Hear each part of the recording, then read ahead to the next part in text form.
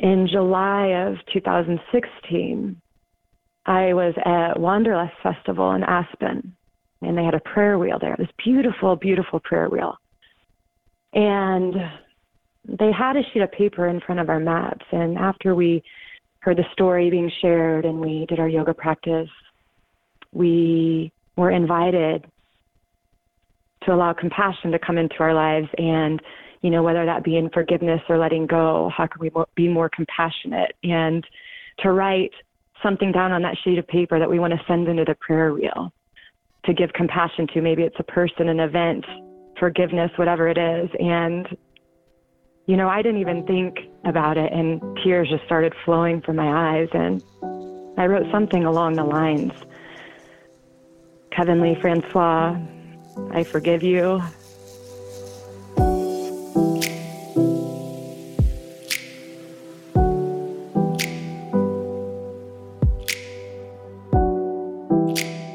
I'm Jeff Krasno, and welcome to Commune, where every week we explore the ideas, values, and practices that bring us together and help us live healthy and purpose-filled lives. Today on the program, we'll explore forgiveness. That was Ashley Spence at the top of the show. We'll hear from her and others about their journeys to forgiveness and how it changed their lives. In church and school, at home, we're taught to forgive. Forgive our sisters from stealing our Halloween candy. Forgive our political leaders for their many indiscretions. There's something almost American about giving people a second chance.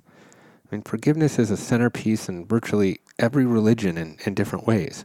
It's baked into Catholicism on a weekly basis. We confess our sins and God will forgive us.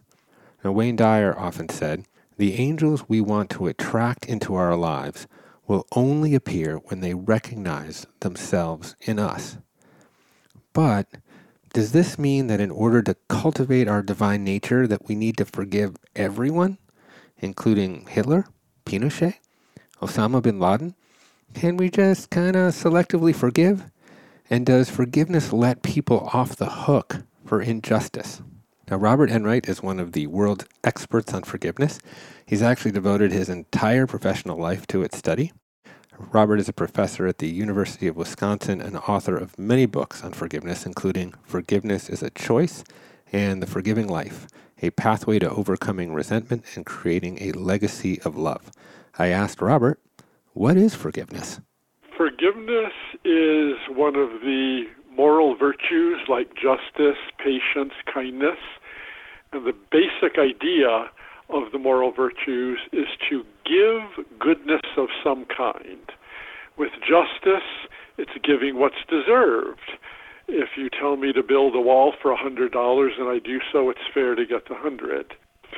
The particular area of forgiveness is unique among the virtues in that it is offering goodness to those who have not been good to you.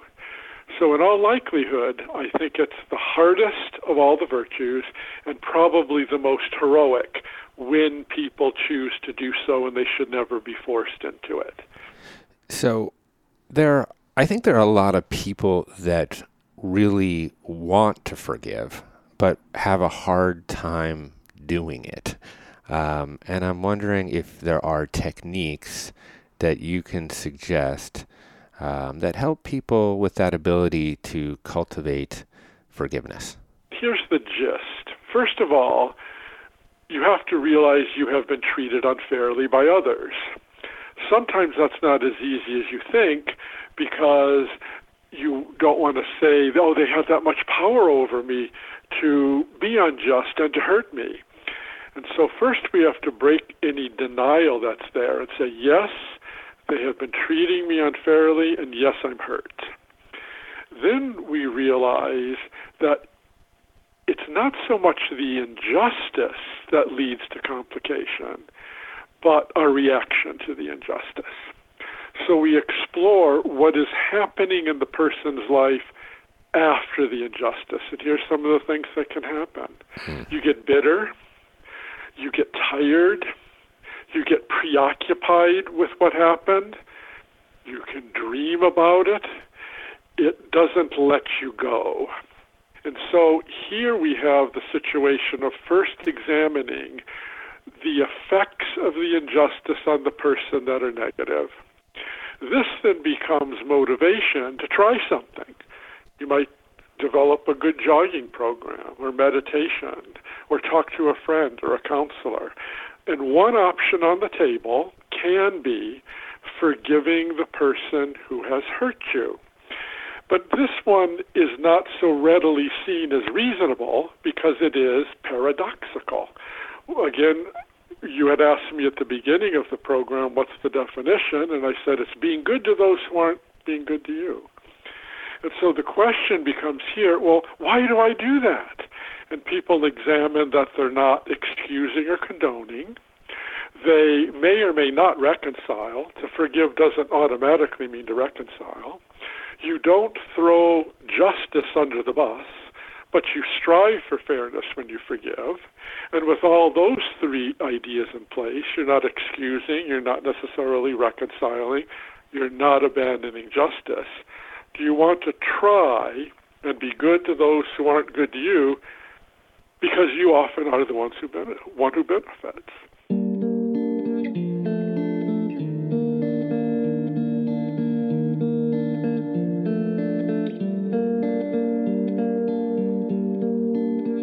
And then we get into the work of forgiving. And the work of forgiving first is to start cognitively, because it's easier to think about the other than to feel certain feelings toward them. And so we try to, what we say, have a wide-angle lens on who this person is. Are they wounded themselves through their pain and their misfortune and their frustration? Have they placed that onto you? In other words, you see someone who is vulnerable and hurting. Do you see their humanity, the same humanity that you have? Do you see them more even in a broader spiritual perspective, that we're all on this planet together, and it's a tough place, and we have to all pull together somehow, even when they might not want to, they at least have the potential. And so as you see the person with this new lens, that can, over time, soften the heart toward the other person as you see them as wounded or confused, and a shared humanity, but in a certain brokenness. And then that small sense of compassion, which is a softening of the heart toward the other, can then lead to a strengthening of the one who forgives. And then we ask people to consider, only after they've done some of this cognitive work and allowed the emotions to soften a little bit, do we ask the person to stand in the pain or bear the pain of what happened. In other words, you don't throw what happened to you back to that person or to anybody else. And when people can make that decision to stand in the pain, they realize two things. They're stronger than they thought they were, and once they see that, they realize they can be a conduit of good, not passing their pain to future generations, let's say with their own children. So that can be itself a transformational point of beginning of the healing of the heart. But only after all that is accomplished do we then ask the person to truly exercise forgiveness on its highest level, which is to think about, only when you're ready, giving a gift to the one who hurt you, which might be a smile, a returned email, or a kind word about them to another, or if you have no contact with the person, or even if they're deceased, you can, for example, donate to charity in their name. And all of this then helps the person to heal emotionally, where they start finding new meaning in their suffering. They've discovered a journey of healing. They're more sensitive to other people's suffering. They develop a new purpose in life. And then as they start ending this journey, at least for the first time in this forgiving, which can continue for many, many months or years, the person realizes that they are lighter inside. They might have less anxiety, less anger, less depression, more hope for the future. And you know who they end up liking? themselves. Right. Because we find many people who are crushed by others' insensitivity oftentimes begin believing the lie, and they start saying about themselves how bad they are. Well, forgiveness helps you recover your own self-worth.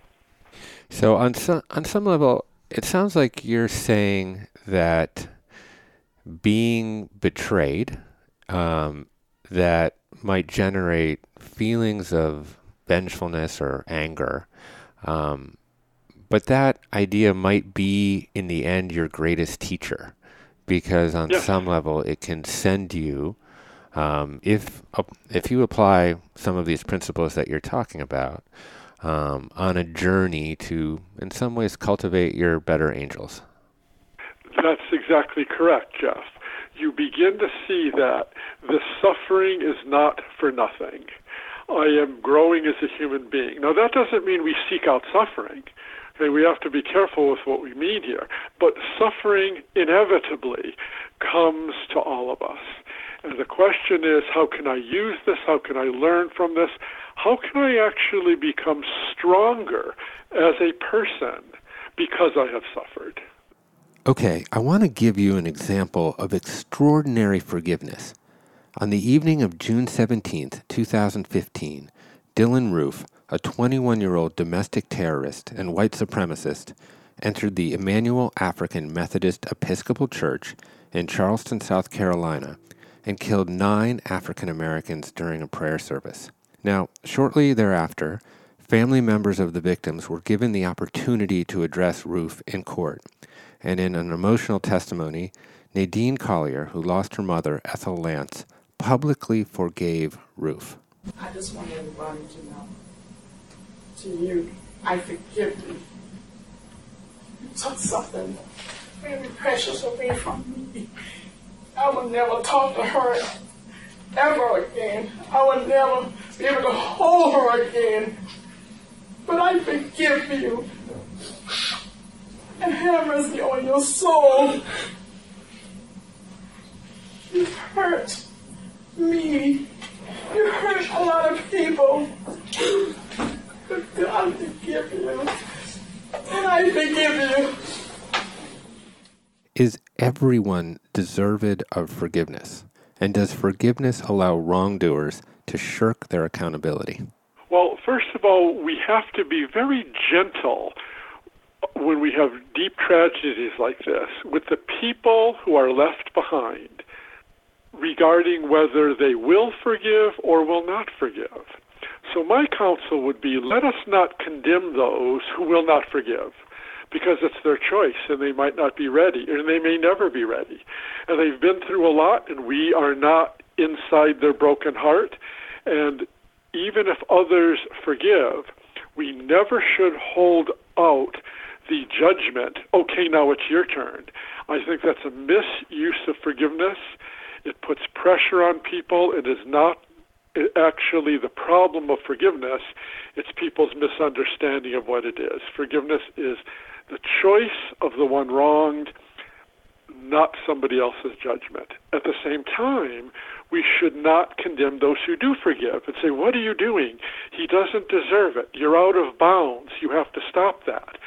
Well, just because one person might not be ready doesn't mean that's true for the other.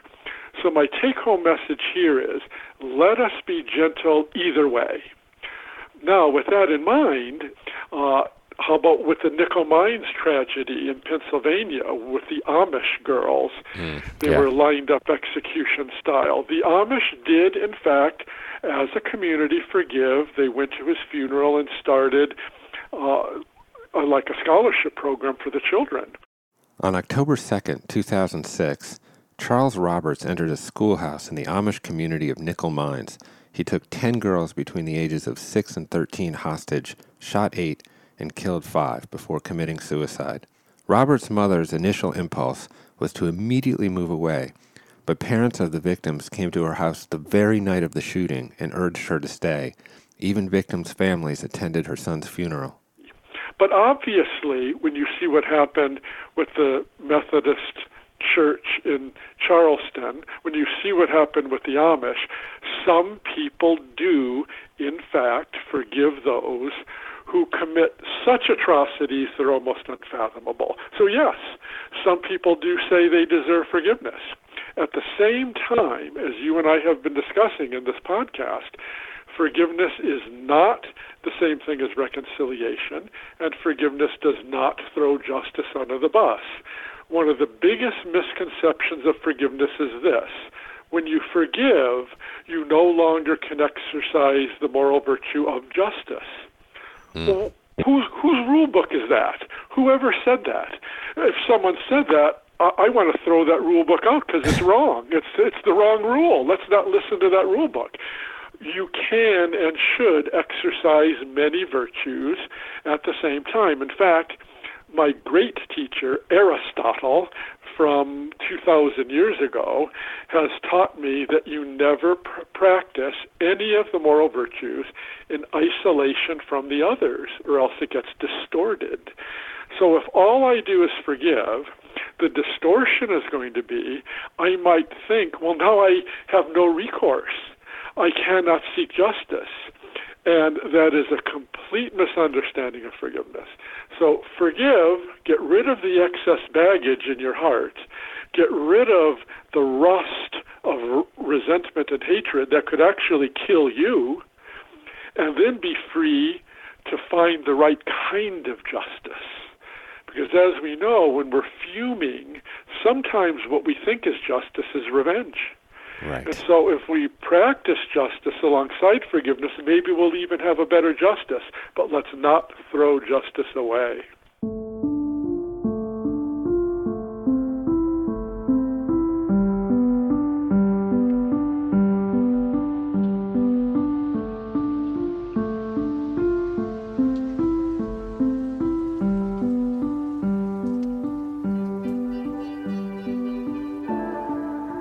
In 2012, I got an email from a woman named Ashley Spence. She had come to the Wanderlust Festival in Squaw Valley, and it had changed her life, and she was determined to open a Wanderlust yoga studio in Austin, Texas. So I traveled to Austin and met Ashley and heard her vision, and almost 6 years later, Wanderlust Austin is one of the most successful yoga studios in Texas. But I didn't know the story behind the story until she called me last year and told me. It was August of 2003, and I was 19 years old, about to begin my sophomore year at Arizona State University, and I went to school about a week before it was supposed to start, just to get to know my new roommate, and we had moved into a new apartment complex.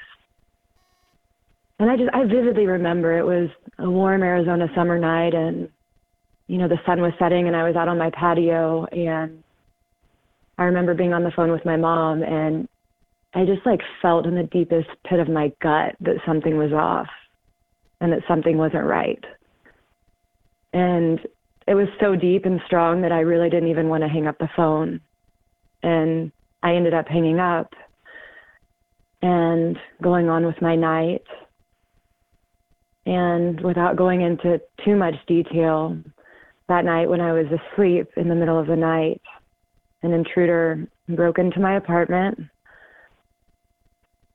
came into my room, and I was violently raped and assaulted and nearly killed. The entire time, I just wasn't able to see. There was a pillow over my face, so I couldn't see the monster that was assaulting. But I survived through, and I didn't very well in the beginning. At first I was like, I'm going to persevere, and this person cannot stop me. My life will not stop. And so a week later, I tried to go to class. I went into my first class, I sat down, and within a minute, I had a really severe panic attack, and I ran out just sobbing. I mean, at this point, I still didn't know who my perpetrator was. Was he in class behind me?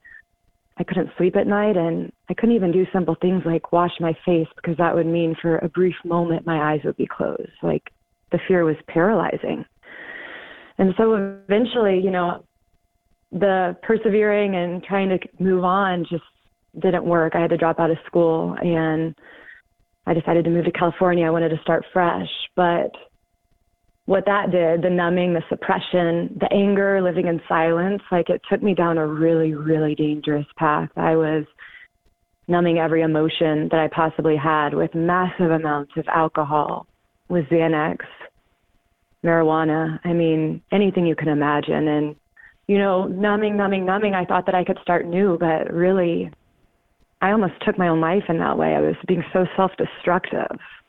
In a way, do you think, was it like you were trying to kind of forget it in a way, just numb it so it would just kind of go away?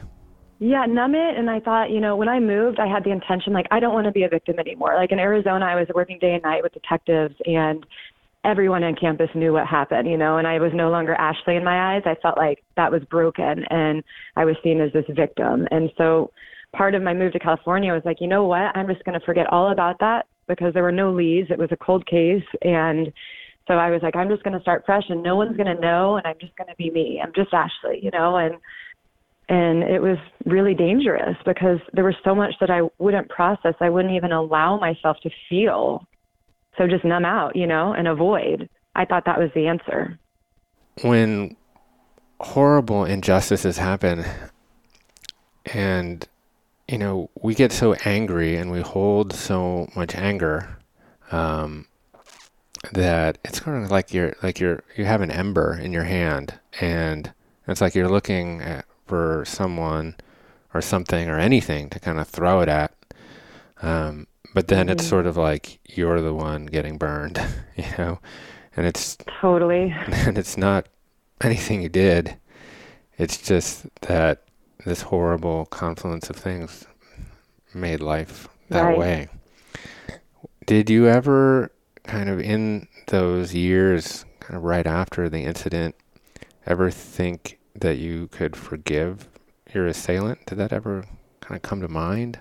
Oh, gosh, no. Not only did it not cross my mind, like I had it in my mind, in my heart, that I would never. And I would hear stories, and I would see like people on the news, for example, and it would be a mom that had just tragically lost a child to a murder, and I would see them speaking forgiveness, and I just couldn't comprehend that. I was like, why would they even want to, and how could you ever forgive someone that could do something so horrific and so tragic and horrible? And so no, like not only did I not think that I could, like I never, to be honest, even desired to. Like I had it in my mind, I never ever would. And so then kind of what happened? Thank God I found yoga in the beginning. After I went down that kind of scary path, I found yoga, and I found my practice. I found a safe space, literally, to start to heal. I got back on my feet. I took my life back, and I realized, like, wait, maybe I am whole. Maybe I have everything I need. Maybe no one's ever taken my power, because guess what? They can't. That's actually embedded in me, in my soul. Yoga brought that light out for me, and my life got on a better path. I ended up moving back to Austin, where I'm from, and I was so blessed to be able to open a Wanderlust yoga studio, which changed my whole life. And I had a son, which also changed my whole life. And it was in 2010 that I received a call out of the blue that there had been a DNA match and there had been an arrest in my case. And I mean, this was 7 years later. I just remember I was so shocked and relieved that this man could not be doing it to anybody else, because that was always on my mind and in my heart. And then, to be honest, I was also angry. Like, why now? Why does this have to happen right now? And I have worked so hard to get where I am, and this isn't fair. It brought it all back, and it magnified it and intensified it, because I never really dealt with it. So that was in 2010, so 7 years later. And then trial actually didn't end up happening for 5 more years. So it was just a lot of waiting. And, that struggle was really hard, just the waiting and the unknown. And, in that time I had my son. And then it was right after my son was born, he wasn't even a year old, that I found out trial is happening. It's happening May of 2015, and there's not any more delays or setbacks. And, you know, honestly, at that moment, I thought of every excuse why I couldn't go. Right. I said, I can't be detached from my son. You know, he needs me right now. There's no way I can leave, and I have a business, and I'm so sorry. I can't. And what I realized was all those were excuses because I was terrified to have to face this person, you know, eye to eye, to be in the same room again, to relive it all. I didn't think I was strong enough. And I thought, you know, I've gotten this far in my life, like I can just keep going. I don't even want to deal with this. But I found out surprisingly that I was pregnant with my second child just around this time that I found out. And, you know, with my firstborn, we didn't want to find out the sex. So that was a surprise. And something in me this time was just like, you know, I want to find out. And I will never forget the moment opening up the doctor's letter, and it just said, like, you're having a baby girl. And my heart just, like, cracked open. And I thought at that moment, like, oh, my God, Ashley, pull it together. Like, yes, you're going back. You're not going back for you. Like, you're going back for your daughter and every person's daughter. Right. And their mothers and their sisters and their friends. Like, you're going back, you know? And so at that moment, it was crystal clear, like, I'm going to trial. So I went to trial, pregnant with my daughter, was flying back and forth, and was forced to testify, to face this man, to relive every 911 call, every photo, every picture, you know, and go through all of that. And there was a lot of darkness that came with that. And in the same sense, which I think yoga helped me to realize, like, there was so much light. And I had a victim advocate next to me who would hold my hand and wipe my tears. I was a complete stranger, and her name was Rhonda, and she supported me, you know. And the prosecutor who worked tirelessly day and night, the detectives that never gave up on my case, the nurse that did my forensic examinations flew out. Like, there was just so much love and lightness that if I hadn't gone through all that dark, I don't know if I would have seen. So it was really, really challenging, and trial went on for a long time. But I decided, like, I can't be here for the months that it was going on. So I flew back home, and I wanted to be back with my son after I did my part and be back with the business. And one day I was walking into work, and I received a call from my prosecutor, and I'll just never forget the sound in his voice when he told me, Ashley, he's guilty.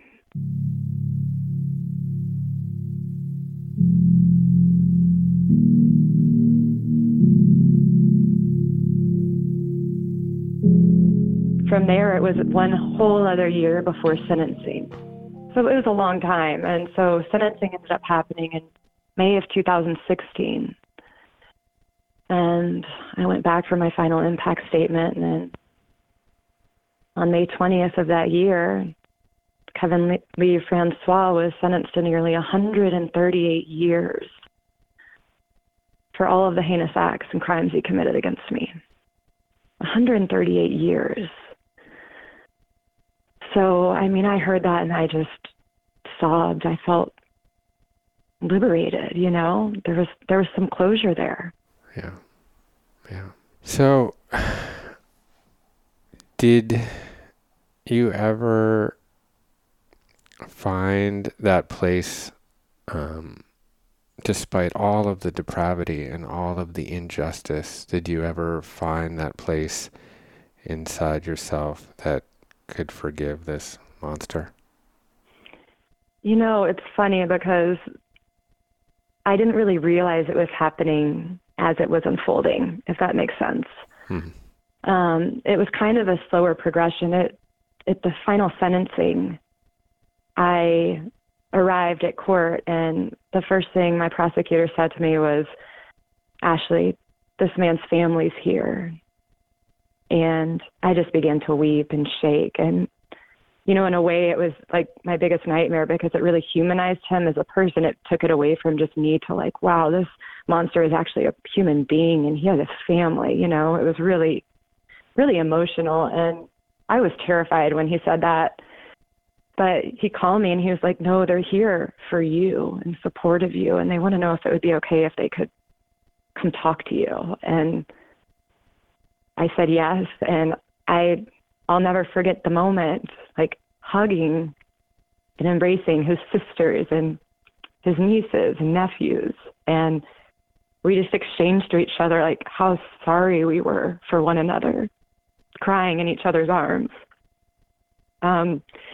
Even his own sister made an impact statement that day to keep her brother behind bars for the rest of his life. His own sister.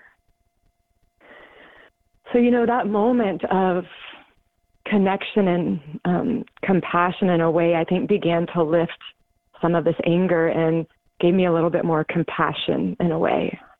Yeah, it's like that forgiveness, I think, is a gift that you were giving, but in a way it was a gift that you were also giving yourself, even if you didn't totally realize it. Right, completely. It freed up so much that I didn't even know that was within me. And it was from that place of compassion that I got really inspired to use my story to share and do something bigger than myself. In a way, like, I'm so fortunate because I did get that closure. So many people don't. Yeah. And I'm able to share my story. And so many people live in silence. And I don't want that. Like, everybody deserves to be heard. Everyone deserves to be believed and listened to. And by forgiving and opening up that space, it gave me clarity that this is a path I want to really go down. Not only share yoga in the way of healing, because for me, it's just one way, but for me, it saved my life, yoga, meditation, teacher training, all of those things. And also just getting the courage to share my story, because it wasn't coming from a place of anger or shame. Like, it's more of a place of compassion, trying to connect with one another. And I want to hear other people's stories, and I want other people to share, and I want other people to be heard. And I don't know if I would have been able to do this or take this path without forgiving, actually.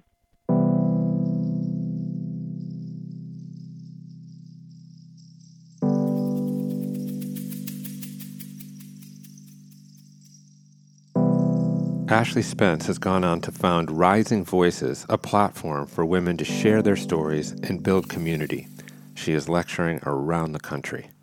There are ways to persevere and to get through, and you have everything you need within you, and it's just letting go of the anger and the fear, and it's a process, a lifelong one, but when you do, it opens up to so much more, I believe.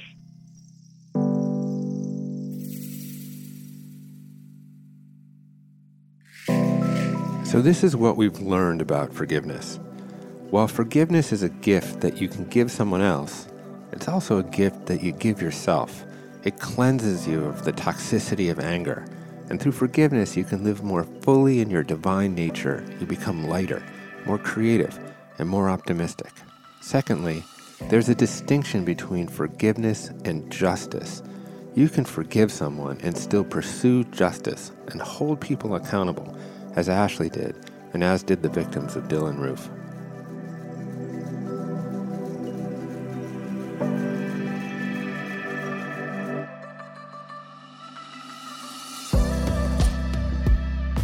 That's it from The Commune for this week. Please subscribe to The Commune podcast on iTunes or wherever you get your podcasts. I'll see you next week.